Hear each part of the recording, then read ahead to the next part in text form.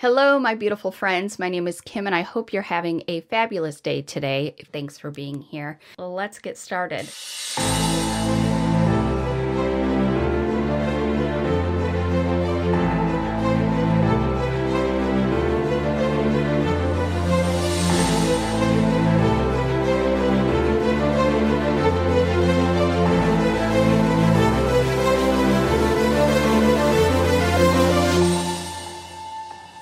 This is the story of how a child who was failed by everyone around him.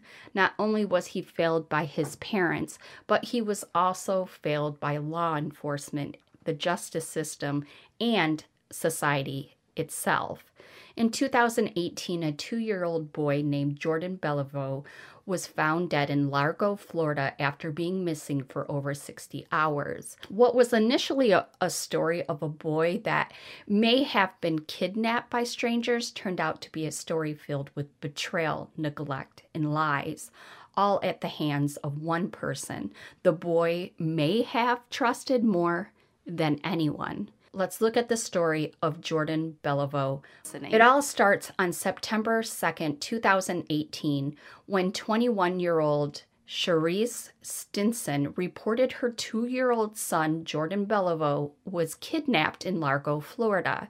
The young mother claimed that the two were walking down a street in Largo late at night when some unidentified man pulled over next to them. They offered to give them a lift, and after some hesitation, Charisse got into the car with her son. She claimed that she got in because her son was heavy. He was too heavy to carry, and so she thought, well, I can't carry him. He's very tired. I'm just going to jump in this car and, get a ride home.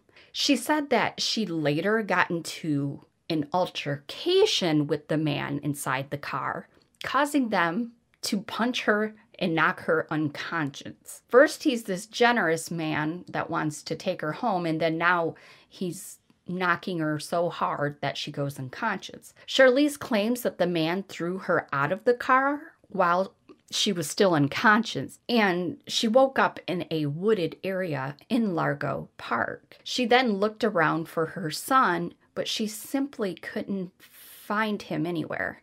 The police took her story pretty serious.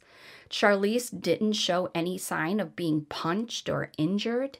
However, her toddler was still missing, and the police pulled no stops trying to find him. They issued an Amber Alert for Jordan and released pictures of him on social media so citizens could call them with any knowledge. The mother said that the primary suspect's name was Antoine, and she gave details about him in a police sketch that looked oddly like her, but anyways. The police later released the sketch and asked everyone with knowledge of the man to alert authorities. Antoine was described as a tall, young black male sporting dreadlocks and gold teeth. In the meantime, there was a citywide search being conducted for the child.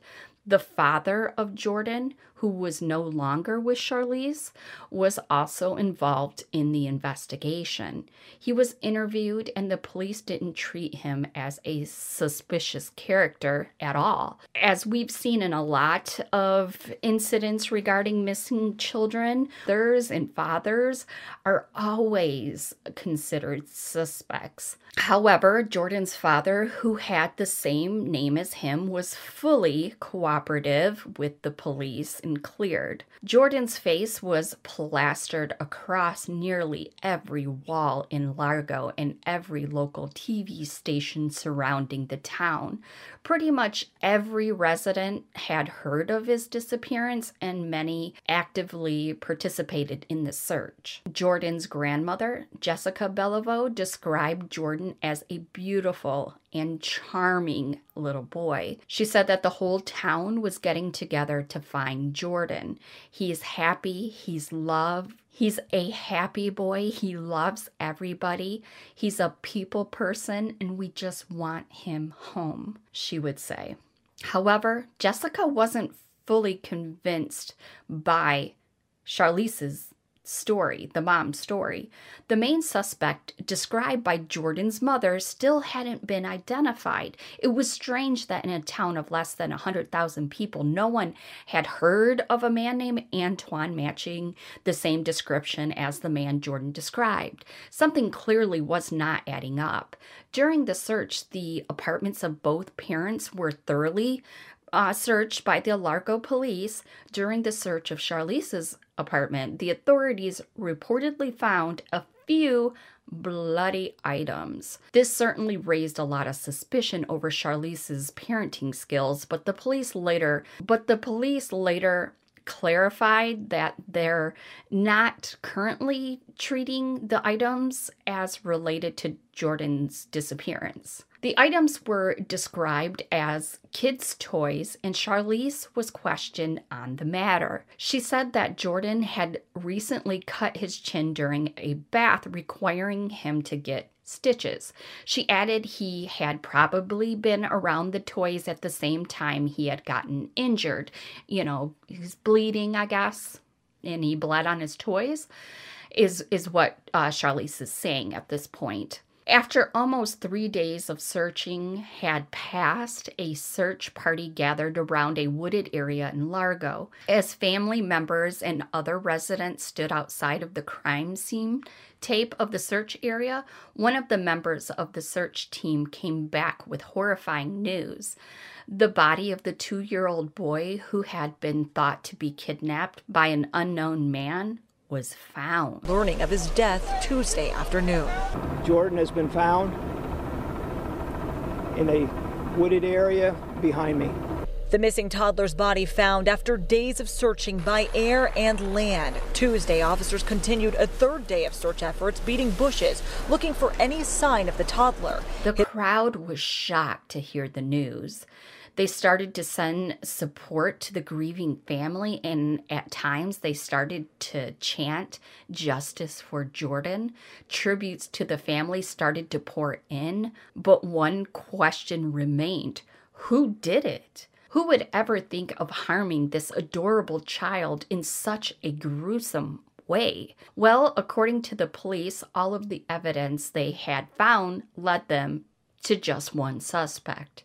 It wasn't Antoine. It wasn't the boy's father. It was Charlize, Jordan's 21-year-old mother. I think I've been calling her Charlize. It's Charisse.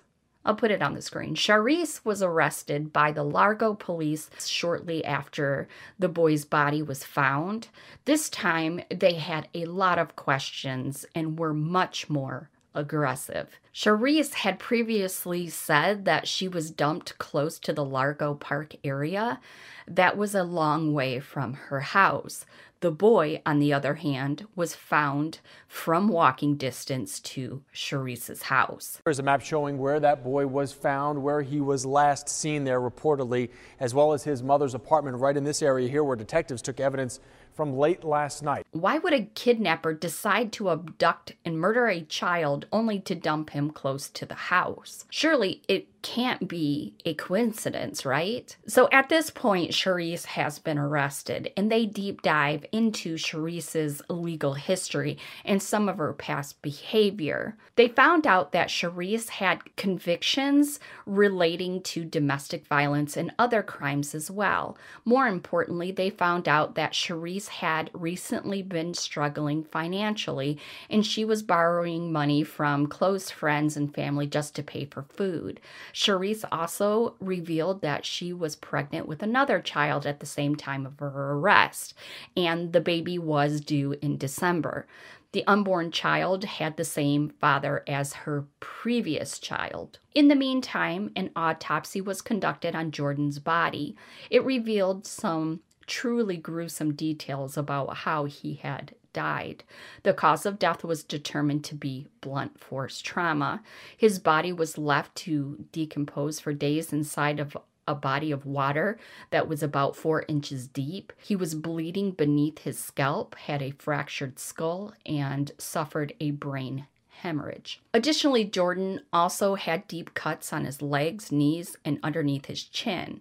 While we already know about the chin injury and other injuries were never mentioned by the mother. While the autopsy was still being conducted, more details about the mother's relationship with her son started to emerge. Apparently, Jordan lived in a house under very dangerous conditions back when Charlize was still with his father, Jordan's father. Gang members used to frequent the house, and Jordan was exposed to violence at a very young age. Before Jordan even took his first steps, his father was found shot numerous times outside his house, although he managed to survive. In 2016, child investigators conducted a search of Charlize and Jordan's house. They concluded that Jordan always lived in impending danger. The house was not suitable for a child to live in, and Charlize would have to either find another place to live or move to Alpha House if she wanted to remain with her son Jordan. She couldn't come up with any alternative during her interview with the investigator either, and tried her best to avoid getting into contact with Child Protective Service agencies. Because of this, Jordan was placed into foster care, although Charlize was still allowed to have Jordan from time to time unsupervised. A year later, an incident occurred where Jordan's father got into a physical fight outside of a Burger King. Charlize was holding Jordan at the time, and she also got involved in the fight, causing Jordan to get smacked in the face. Although Jordan didn't suffer any serious injuries during the fight, it still alarmed Child Protective Services. The investigator said that Charlize didn't realize that getting into a fight could potentially harm her child. She almost treated him like he wasn't even there. After this incident, Charlize and her partner were no longer allowed to visit Jordan unsupervised. The investigators also found evidence of child abuse and neglect. Charlize allegedly used marijuana in the presence of her child, and she was reportedly interested in signing off all of her rights to Jordan. Jordan spent almost his entire life going in and out of foster care. Both his mother and his father were dangerous and abusive, according to the authorities. But the more immediate threat always seemed to be his father. He was allegedly selling substances and hanging out with members and hitting Charlize, who oftentimes would also hit him back. They were both very aggressive to each other.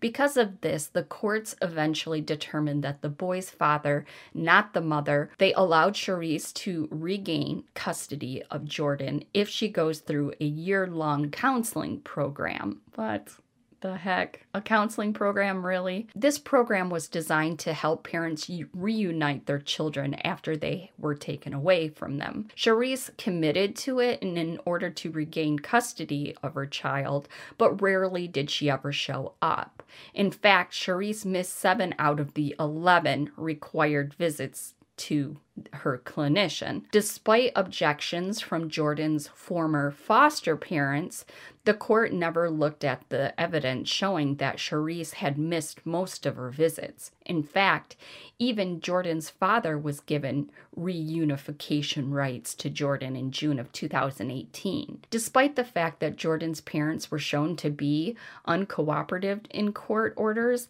they were allowed to have him back. Just months later, he was found dead in the woods. While the mother was being questioned by the police, she admitted that she completely made up the kidnapping story. She was pushed further and further into telling the authorities of what really happened, and eventually she admitted that she had struck Jordan out of frustration. She said after hitting him, Jordan fell off the bed, causing him to get the cut on his leg. After Jordan started crying, Charlize started to yell at him to stop. And when he wouldn't, she slapped him hard across the face, causing the back of his head to hit the wall. This caused Jordan to start having uncontrollable seizures, and instead of going to a medical facility, Charlize said that she went to some woods nearby and abandoned her son there. She later went home, reported him missing, told the police her elaborate, stupid story, and days later, Jordan was found. The police said that they didn't know whether or not Jordan was already dead before Charisse left him there.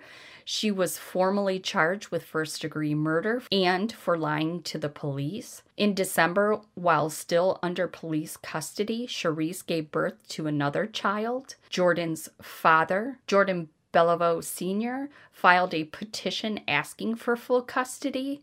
Jordan's grandmother also said that she would try everything she can to make sure that the newborn that she had is given to her. She will not allow Charisse to hurt another child again. However, since Jordan's father's name was omitted from the birth certificate, he had no legal rights. Furthermore, Jordan Belliveau Sr. already had a long history of abuse against him, now a murdered child, so it was going to be a tough road for him to gain custody over his newborn daughter. This is my wife, Juliet. Jordan came into our home January 2017, and he was returned to his mother on May 31st, 2018. Eventually, the court granted access of the young daughter to Sam and Juliet Warren, the couple who had previously fostered Jordan and objected to him being returned to his mother. Sam and Juliet also said that they would work towards adopting her as their own child, knowing that neither Charisse nor Jordan Sr. were fit to raise a child under their circumstances. There is probably no other party in this whole story that was as devastated about Jordan's death as his former foster parents. The couple released a statement saying that Jordan was more than just a foster child to them.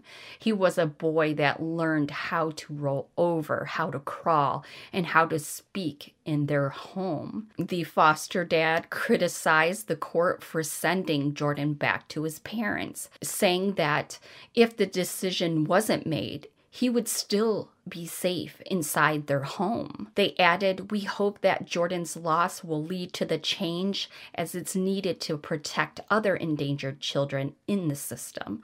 Jordan was failed by the system. He was failed by many people who should have protected him but didn't. Promises that were made to us about how he would be protected after he was returned to his mother were clearly broken. The Florida Department of Child and Family Services said that they would investigate all of their agents that were involved in sending Jordan back to his parents. The DCF later released a statement where they admitted that routine protocols were not allowed by the agents when handling. The DCF later released a statement where they admitted that routine protocols were not followed by the agents when handling Jordan's case.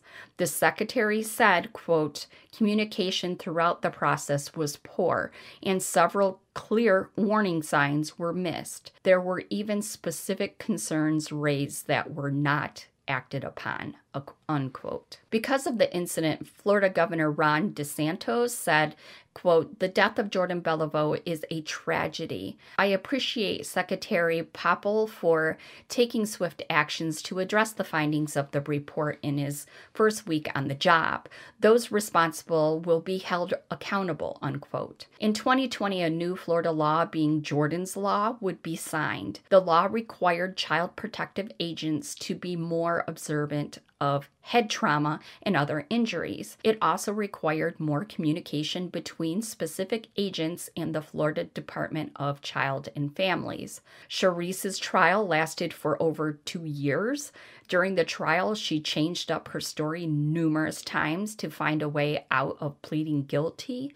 However, in a plea deal, Charisse would admit to everything she told the investigators and to lying for a reduced charge of second-degree murder. This means she didn't admit to intentionally killing her son or planting out his murder, but rather to acting in the heat of the moment or by being reckless. Pleading guilty also would mean that she can't be given the death sentence, which is still used in Florida. In the guilty plea, she told the court that she has become a better person since being arrested. Quote, "For a while, I was so angry and bitter before I came to jail," unquote, she told the court. Quote, "And now I'm free mentally. I may not be free physically, but I want my mom to know that I am free mentally," unquote. Things to change, and I'm continuing to change. For a while, I was so angry and bitter before I came to jail. It was a long time, but I would walk with my head held high. I am not held in bondage anymore, and that is the greatest gift that God has given me. And I thank my son for that, because I was lost for a long time. Does her mom care? Just kidding. She cares. Anyways, Charisse was kept under custody without bond during her entire trial. She was also not allowed to see her newborn daughter, who was still under the custody of Jordan's former foster parents at the time of her guilty plea. Charisse's mother, Mary Washington, also spoke at the final hearing. She said that she hopes that the judge gives her a lighter sentence than what was agreed upon in the plea deal. Washington said, quote, "I love my child. She loved hers. This won't bring Jordan back," unquote. I always have to consider that this is a mother speaking about their child, and so they're a lot biased, but how can you say that she loved her child? She at one point said she didn't even want her child. She did nothing to protect her child. She did nothing to keep her child. And if it wasn't a broken system, she wouldn't have even had her child. So anyways, I have to move on. I have to remind myself that that's her daughter. So anyways, eventually the judge overseeing the case sentenced Charisse to 50 years in prison. She was also ordered to pay the state over $28,000 in court and investigative fees.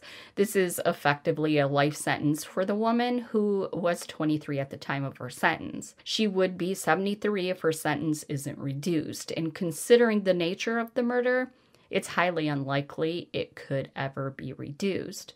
Shortly after the sentencing, Jordan's grandmother filed a lawsuit against 2 child welfare agencies that failed to protect her grandson. In the lawsuit, she claimed that the welfare agencies failed to protect Jordan from the threat that was her mother, and what? She loved her child, and now she's suing, saying that they should have protected her against. Anyways, okay, Jordan from the threat that was his mother. And if it weren't for them, Jordan would be still alive. The boy's father was not present at the sentencing. He said that he wasn't strong enough to see the woman responsible for his son's death in that person again. He said he would have been an emotional mess and only lets himself cry in the shower. I wish I could only cry in the shower. I'm a mess. Anyways, overall, it's clear to see that Jordan was practically failed by everyone that was supposed to protect him. Both of his parents failed him early on. His father was abusive towards everyone around him and constantly put Jordan in danger. His mother was equally abusive and negligent. Even though she was given constant chances to change her behavior and simply protect her son, she failed. Most mothers would have done anything. They wouldn't have their children taken away, period, but they'd do anything. And they would die for another chance to reunite with their child. Charisse was given that chance by a stroke of luck. Even when she ignored court orders, her child wasn't taken away from her again. At the same time, the authorities responsible for reuniting Jordan was his parents were arguably equally as guilty.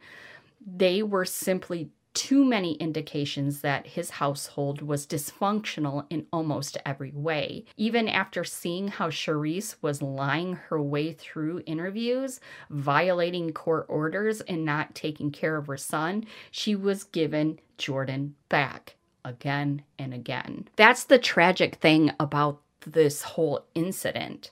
None of this had to happen. It did not need to happen at all. At the end of the day, Charisse wasn't a bloodthirsty killer either. She was just a hopefully negligent as a mother that eventually something horrible and irreversible would have happened, and it did. Now Charisse is going to have to spend the rest of her life in jail knowing that she's responsible for her son's death. Numerous lives have been destroyed because of this, and all we can do is hope that it does not happen again. Spread awareness and keep talking about it. But I would love to know your thoughts. Let's leave a green heart for Jordan and his family. It saddens me that Jordan was let down by so many. Thanks to all my channel members and Patreons who continue to support me. Their names are on the screen. Well, if you guys have made it to the end, you guys are rock stars. And I love you to death. Stay safe, my loves. And remember, if you see something, say something. And I'll see you in my next one. Bye.